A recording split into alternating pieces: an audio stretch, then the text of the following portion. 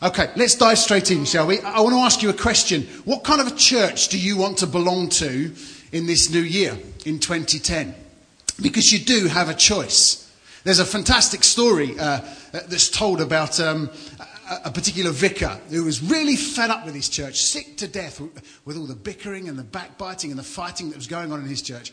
And he walks out of his church one Sunday morning, heading back to his manse. And as he's wandering along, there's a Coke can just on the sidewalk there, just on the pavement. And he looks at it and he thinks, do you know, if only I'd have been David Beckham.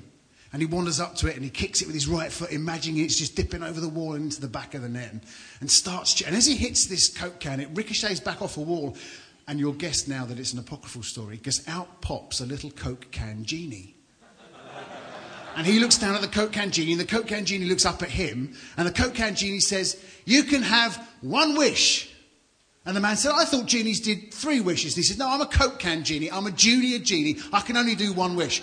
So the vicar thinks for a while. He says, "I'll tell you what then. I want you to wipe out world hunger." And the Coke can genie says, "Look, I'm just a junior genie. I can't do the big stuff. You know, it's a huge arse there. I'm just a little genie." And so the vicar thinks again. And he thinks for a while. He says, "Yeah, I'll tell you what then. I want you to wipe out all the bickering and the backbiting and the fighting that's going on in my church." And the Coke can genie looks up at him and says, "What was the first one again?" The truth about church is sometimes it's a funny place to be. Sometimes it's a painful place to be. Sometimes it's not all cracked up to be. But I want to ask you this question. What kind of a church do you want to be part of and experience as we head into a new year? In fact, I'm going to push the boat out because I don't live here. Just for the person next to you or in front of you, you've got 1 minute. Answer that question real quickly off the top of your head. The kind of questions that the elders and the leaders here spent hours in meetings discussing. Just with the person next to you, one thing that you'd love to see happen. What kind of a church do you want to belong to in 2010? 60 seconds to figure that one out. Off you go. Hands up. Throw it. Yeah. A compassionate church or a passionate church? Compassionate church. Great. Yeah? Sorry, you were just kind of stroking your face. Don't do that. It's confusing for me. A connecting church. A church that connects people and connects into the world. Any others? A loving church. Yeah. I think you're describing the church you're in. Yeah? A growing church. Absolutely, because the church is described in the Bible as a body, and if a body doesn't grow, it dies. So, yeah, a growing church. Any others? A happy church. Absolutely.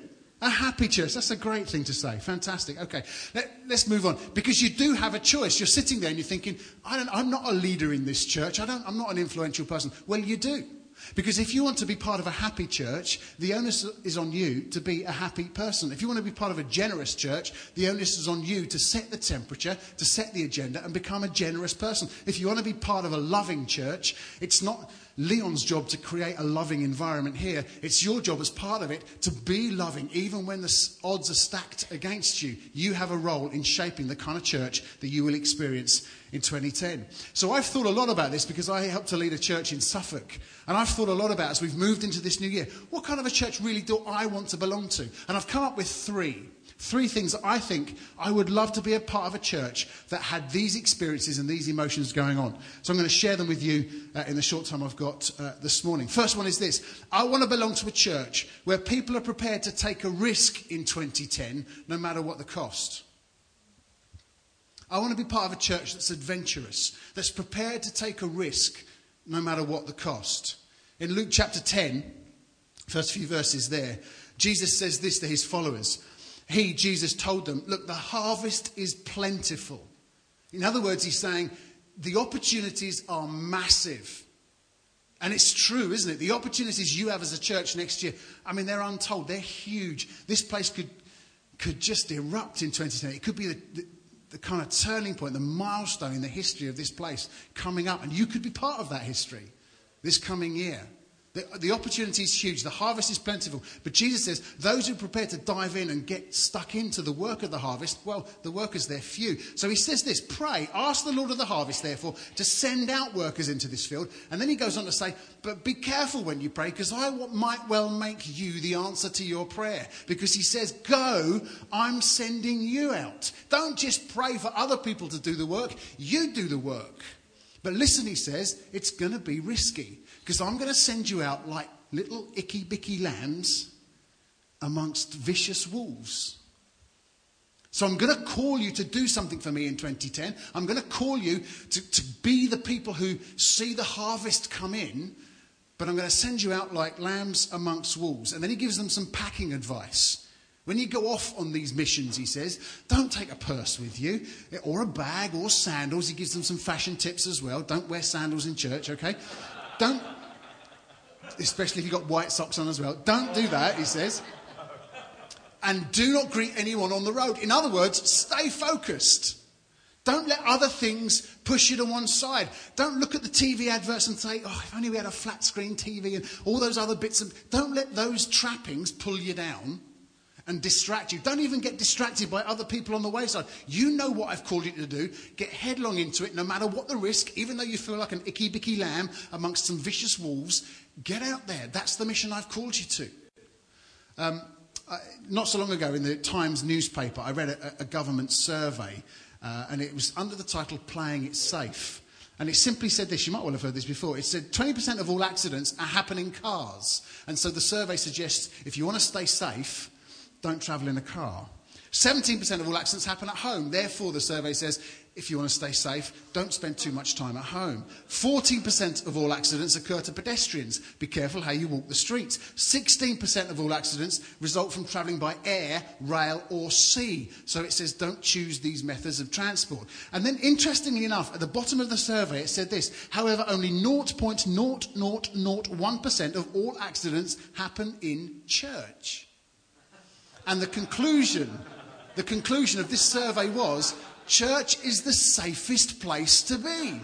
And in one sense, that's fantastic, isn't it? We want to create a safe environment. But in another sense, it can give the impression that we're the kind of pipe and slippers brigade, where we just put our feet up in front of the fire, and it's a cosy, comfy little group. And when Jesus taught his disciples, he never mentioned pipe and slippers. He said, you're ickle-bicky lambs, and you're going out amongst wolves. You need to understand that I'm not talking here about some reckless lifestyle. I'm not suggesting we all go out and be James Bond. I'm really not. This isn't a call to exhaustion and hard work, but it's a call to make your everyday life an adventure-filled partnership with God. Every day. Not settling for this curse of mediocrity that so many of us settle for. Another year goes past and we look back and we think, nothing's changed. The routines are the same. Let's not settle for mediocrity. And if you know anything about the Bible, you'll know that when God gives people a mission or a task or a job, risk is always attached to it. Always. God never says, here's your job and here's the pipe and slippers you'll need to do it. Or here's the nice cosy fire to cuddle up alongside. So you look through Hebrews chapter 11, this whole fantastic chapter where the people of God are called to do something for him. And the task is always tough and full of risk. So you see in Hebrews 11, God says to Noah, listen, I want you, Noah, to build an ark in the desert with a whole bunch of people pointing fingers and laughing at you because I want you to restart the human race. He looks at another character, Abraham, and he says, Abraham, I want you to leave everything you know, all the comforts, all the trappings of home. I want you to leave that comfortable area and go to a brand new country. I'm not even going to tell you what the country is until you get going. And as you get going and as you begin to find this country, you're going to have a nation. You're going to be the father of a nation. And I know you're 99 years old and you think your get up and go has got up and gone, but I've got other plans for you. There's risk attached. He looks at Joseph and he says, Joseph, I want you to be faithful to me even when your brothers betray you and you end up a slave in prison for year upon year. I still want you to be faithful to me. He looks at Moses and he says, Moses, I want you to leave this relatively comfortable life of a shepherd and go back to Egypt where you're wanted for murder. That's the place I want you to go for, and I want you to defy the evil Pharaoh. And God calls people time and time again, and he has a call on your life for the kind of person he wants you to be as part of this church. And I need to tell you, it's going to be like a lamb amongst a wolf. Okay, it's going to be a difficult place to be. There will be risk attached. God never calls people to a risk-free, comfortable life. But look what God says to those of us who choose that lifestyle. If you read on in Hebrews 11, and I've spent quite a bit of time in Hebrews 11 recently, it's a great place to be. Look what he says about some of these people that are prepared to take up the task. What else can I say, he says. There isn't enough time to tell about Gideon, Barak, Samson, Jephthah, David, Samuel and the prophets.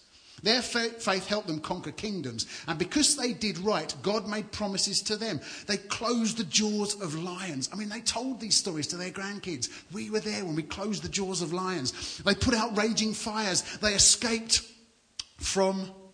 Oh, here we are. They escaped from the swords of their enemies, although they were weak. They were given the strength and power to chase foreign armies away. Some women received their loved ones back from death. Many of the people were tortured, but they refused to be released.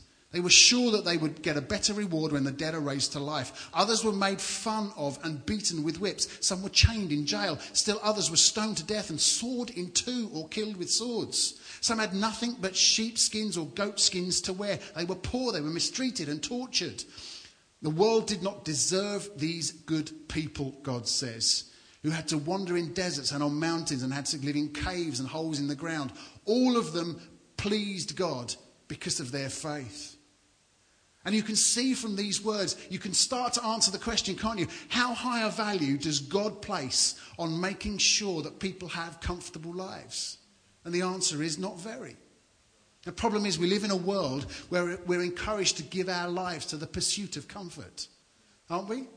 Make sure we've got every little bit of financial backing behind us and all the ducks are set up before we risk anything and the home is safe and the environment around us is safe.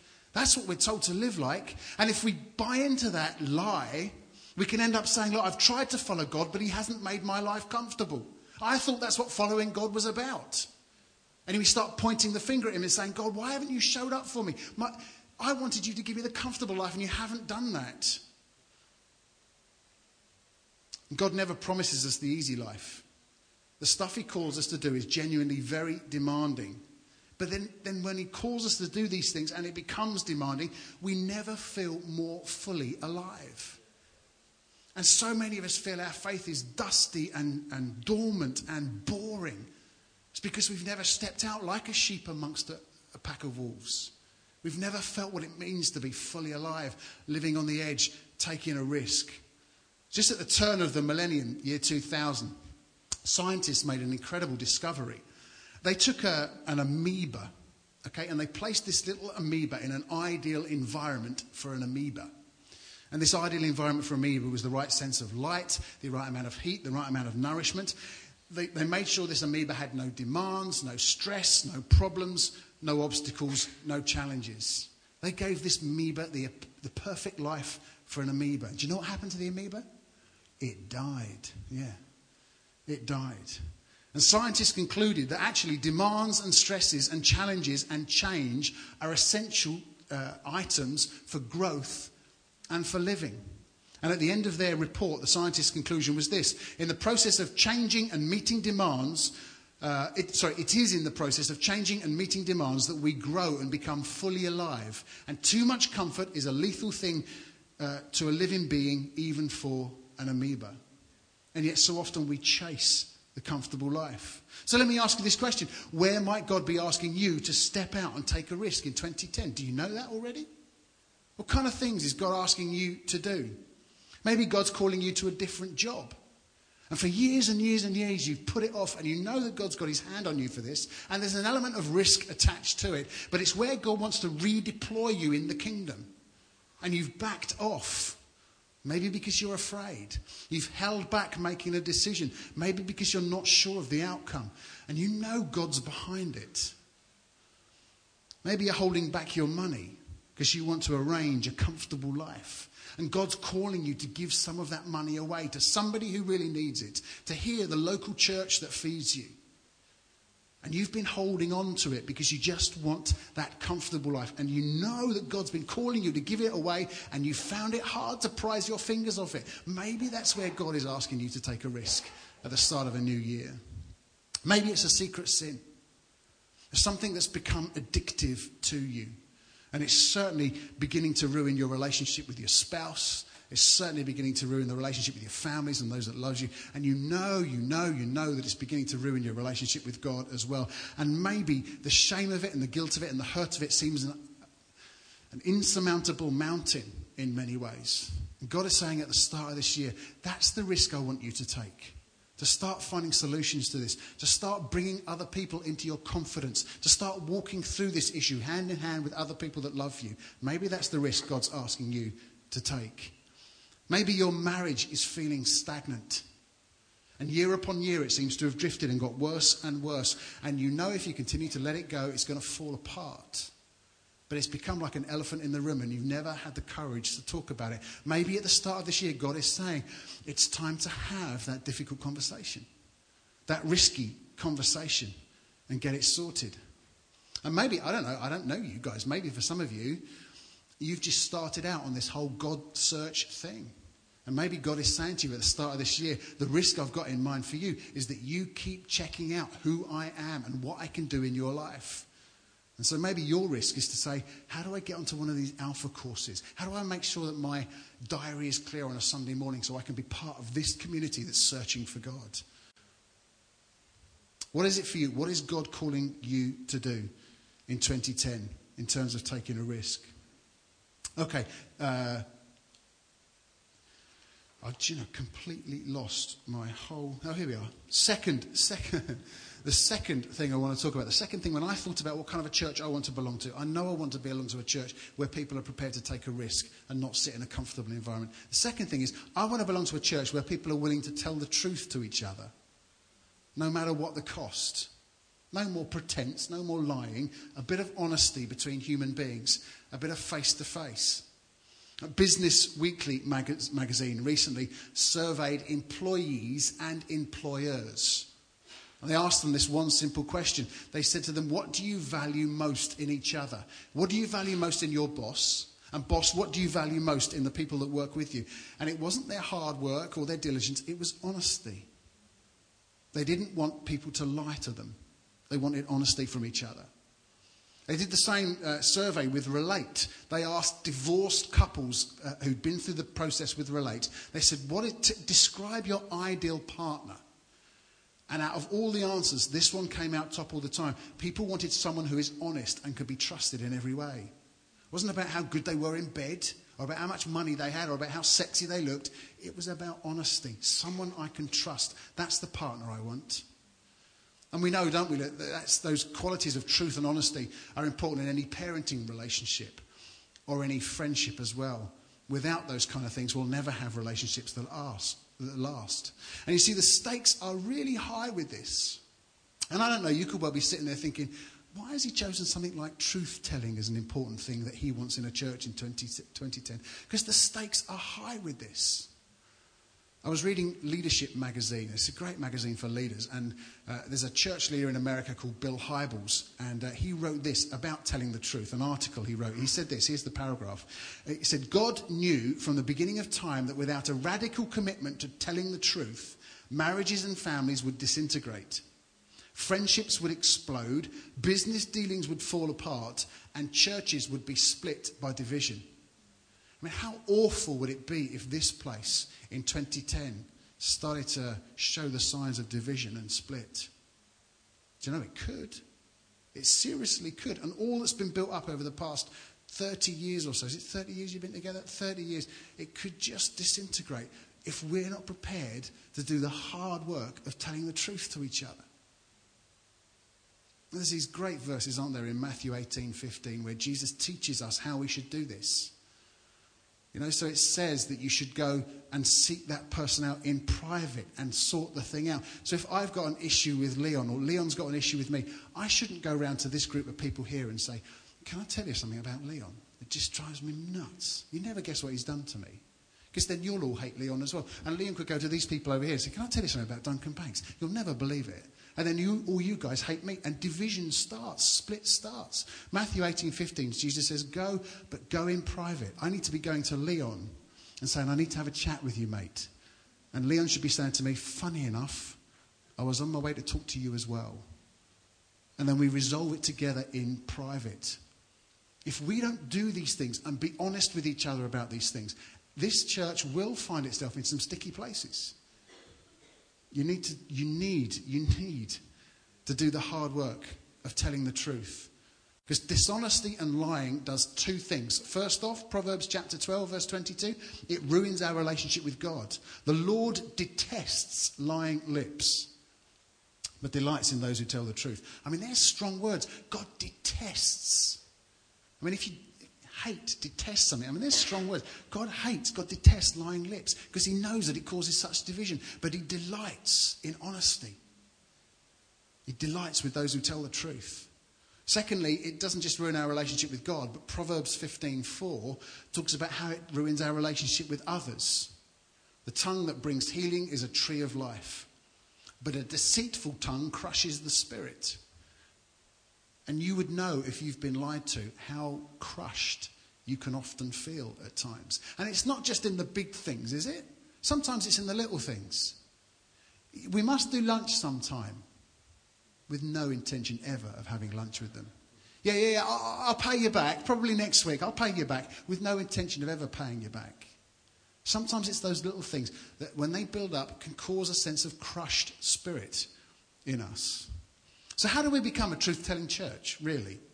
Well, Paul gives some advice to this young church in Ephesus because they were struggling with this. And in Ephesians chapter 4, verse 15, he says this: love is the key. Love should always make us tell the truth. And the result, if we tell the truth in love, what's the result? Then we will grow in every way and be more like Christ. I want to grow as a Christian. I want to be like Jesus. And it starts with me telling the truth in love. In love. When I tell the truth to someone, when we tell the truth to each other, it must be out of love. It's not just out of vindictiveness. It's not just going around and saying, I think you're a bit too fat. Or you're ugly. Or I can't believe you're a leader. You're rubbish. It's not that kind of honest truth-telling. It's in love where we come alongside each other. It's often tough to tell the people who we are close to and around things that they need to hear. It could risk a good relationship, but it's important. Years and years ago, I was involved with Leon in an event called Spring Harvest. And it was the first year that the BBC decided to film songs of praise at Spring Harvest. And I was involved on stage doing a tiny little piece in the programme. Just before, there was me on stage doing something. Then there was a worship song. And then there was a fella called Rob White who was going to speak. He was the speaker on the programme. And so I'd finished doing my little bit on stage. I came off while the band was singing a worship song. And I was standing next to Rob White, who was waiting to go on. And if you've ever known Rob White, Rob's been to your church. Rob White, he used to, in fact he still might have, he used to have this moustache the size of the Isle of Wight under his nose. It was just huge. I mean, it's kind of moustache you could lose a rhododendron bush in, just whacking great thing. And obviously he was slightly nervous about the BBC recording, and he'd blown his nose before he was going out. And I seemed to be the only one backstage that noticed that most of the contents of his nose hadn't ended up in the tissue, but ended up in his tashi, you see. So everybody else looked at it and was pointing, but I just thought it was important to tell the truth. And I said, Rob, you've got this huge bogey in your moustache. And I risked, because I thought he was going to go, because, he's a leader and he could have gone mad with little old man, and he didn't. He looked in the mirror, noticed it, wiped it away, and was really pleased. Now, that's a kind of silly example, but, when me and Debbie started having kids, I brought Matthew with me, my eldest today, who's 13. When Matthew was much younger, and I've got Nathan and Joe as well, two other boys. When our kids were younger, we had some really good friends, a guy called Dave and his wife Louie, and they noticed that we were parenting our kids in a way that actually could have turned out to be quite destructive for them. And they were our best friends. And they pulled us to one side and said, can we say something to you about your parenting? And they told us the truth, and it hurt, and we got in the car and drove home. I remember Debbie saying to me, who do they think they are that they can say this to us? And after the kind of heat died down, we settled down and we thought, what they've said is absolutely right. And we had to go back to Dave and Louie and say, we're sorry for our reaction, and we're grateful that you took a risk with our relationship. You're our best friends, and you told us the truth. Because otherwise we'd have ploughed our kids into a terrible place. And they stopped us doing that by telling the truth. I want to be part of a church that's prepared to tell the truth to each other. So who do you need to tell the truth to with a sense of loving kindness as we kick off this year?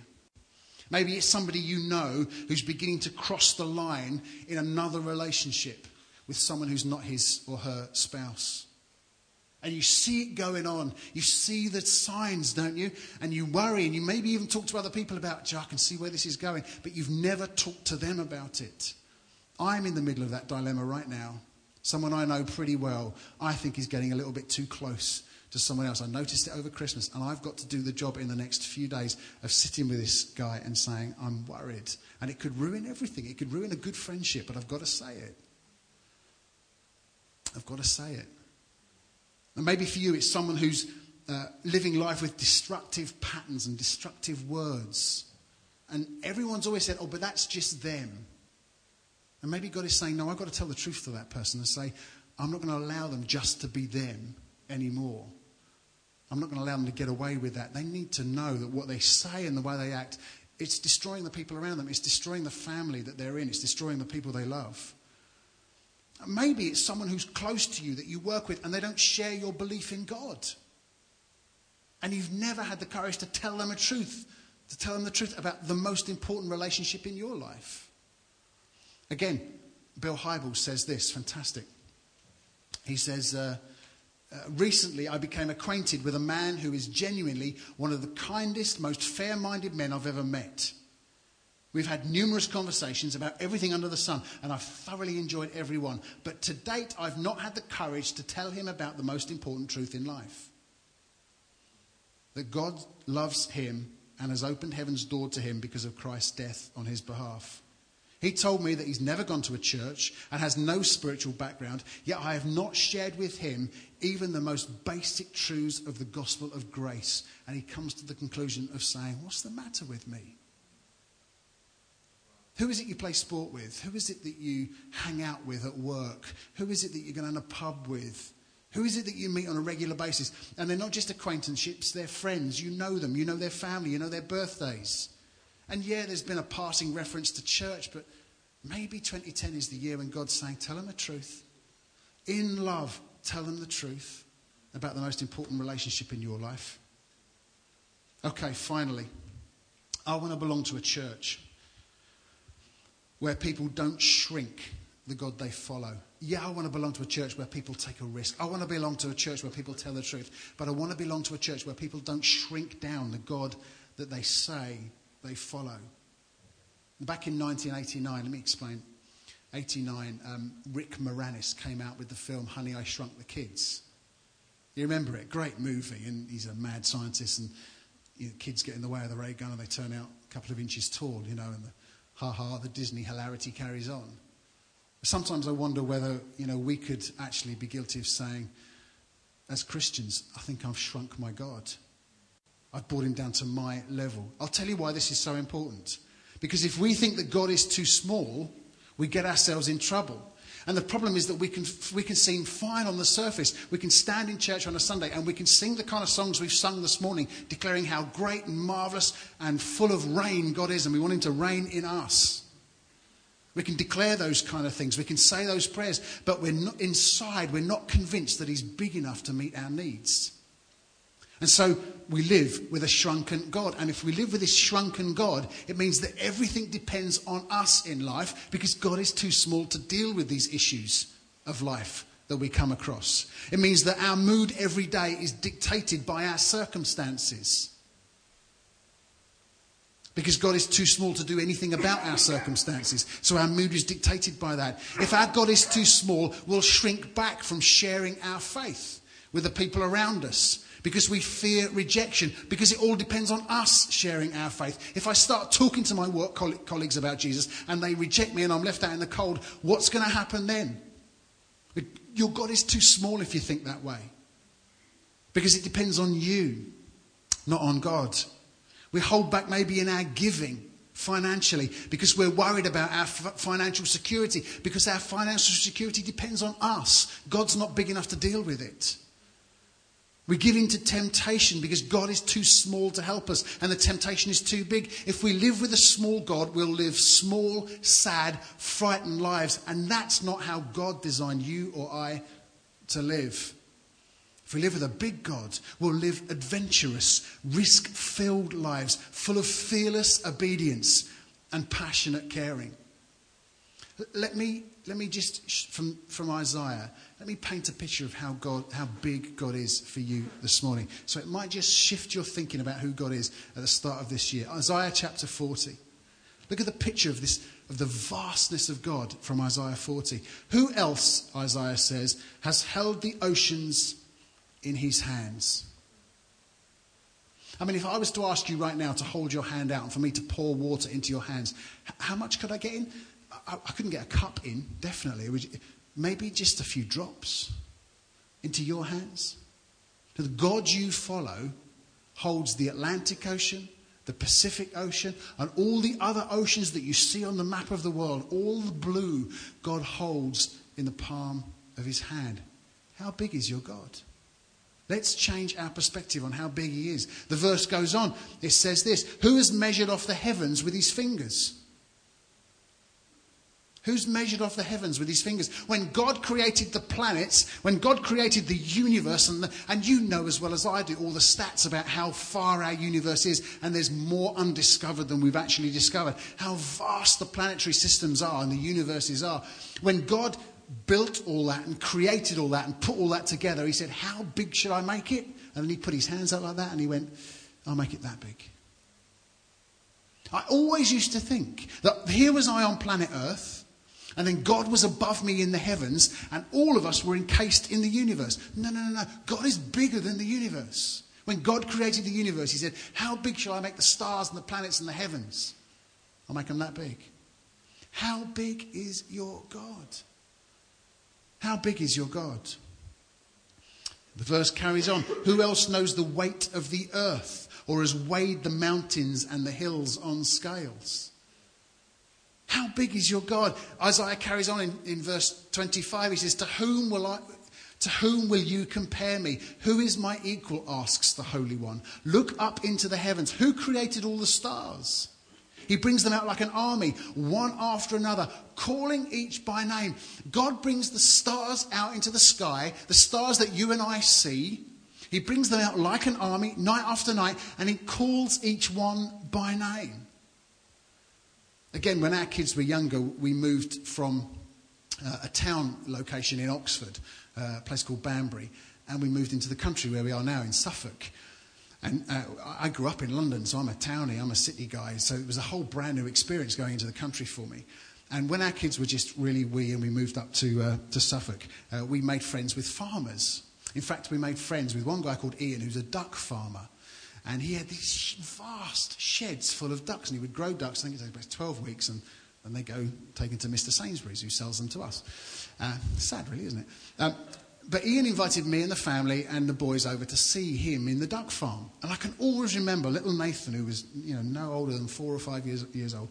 We walked into this huge football pitch size shed, and it was a carpet of little yellow chicks, little yellow ducks. They'd been there a couple of days, and the boys were amazed, and Ian was picking them up and putting them on their heads, and the boys were holding loads of them in their arms, and it was good. I've got little pictures of them, And I can always remember Nathan picking one of these little ducks up and going across to Ian and saying, Ian?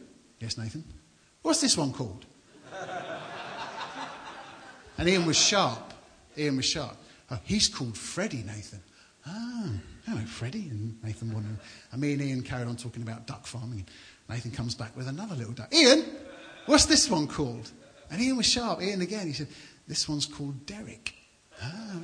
And Nathan just came, and he honestly believed, and I think probably, even though he's 12, Nathan still believes that Ian knew every one of his 100,000 ducks by name. How big is your God? The God of heavens brings the stars out every night in the heavens, calls them all by name. How big is your God? Why do we shrink away from some of the risks that God asks us to take? Because our God is too small. We shrink him down. He's the God of the heavens. And he wants to be involved every day with our lives. How big is your God? The church I want to be part of this year is a church where people are prepared to take a risk. And I think you want to be involved in a church, don't you? Where there's a sense of adventure, not stagnation. But hey, do you know the truth? It's not Leon's job and the elders' job to create a sense of adventure. If you want to belong to an adventurous, risk-filled church where you feel like you're lambs working for this big God amongst wolves, then you're going to have to be that kind of adventurous person. You're going to have to step out and put your feet where you think they don't belong.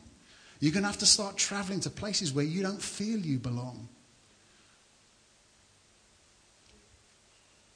I want to be part of a church where people are willing to tell the truth no matter how difficult it is to each other, but to do it with love and care and kindness. I don't want to see another marriage break down. Happens in every church. And the number of times I've sat with people whose relationships are broken down, and months, years previously, it was obvious to everyone and no one said it. Tell the truth to people. Don't leave them as they are. I want to be a part of a church like that. And I want to be part of a church that gathers on a Sunday morning and has in mind, as they raise their hands and their voices, that God is far bigger than they ever imagined. Let me pray.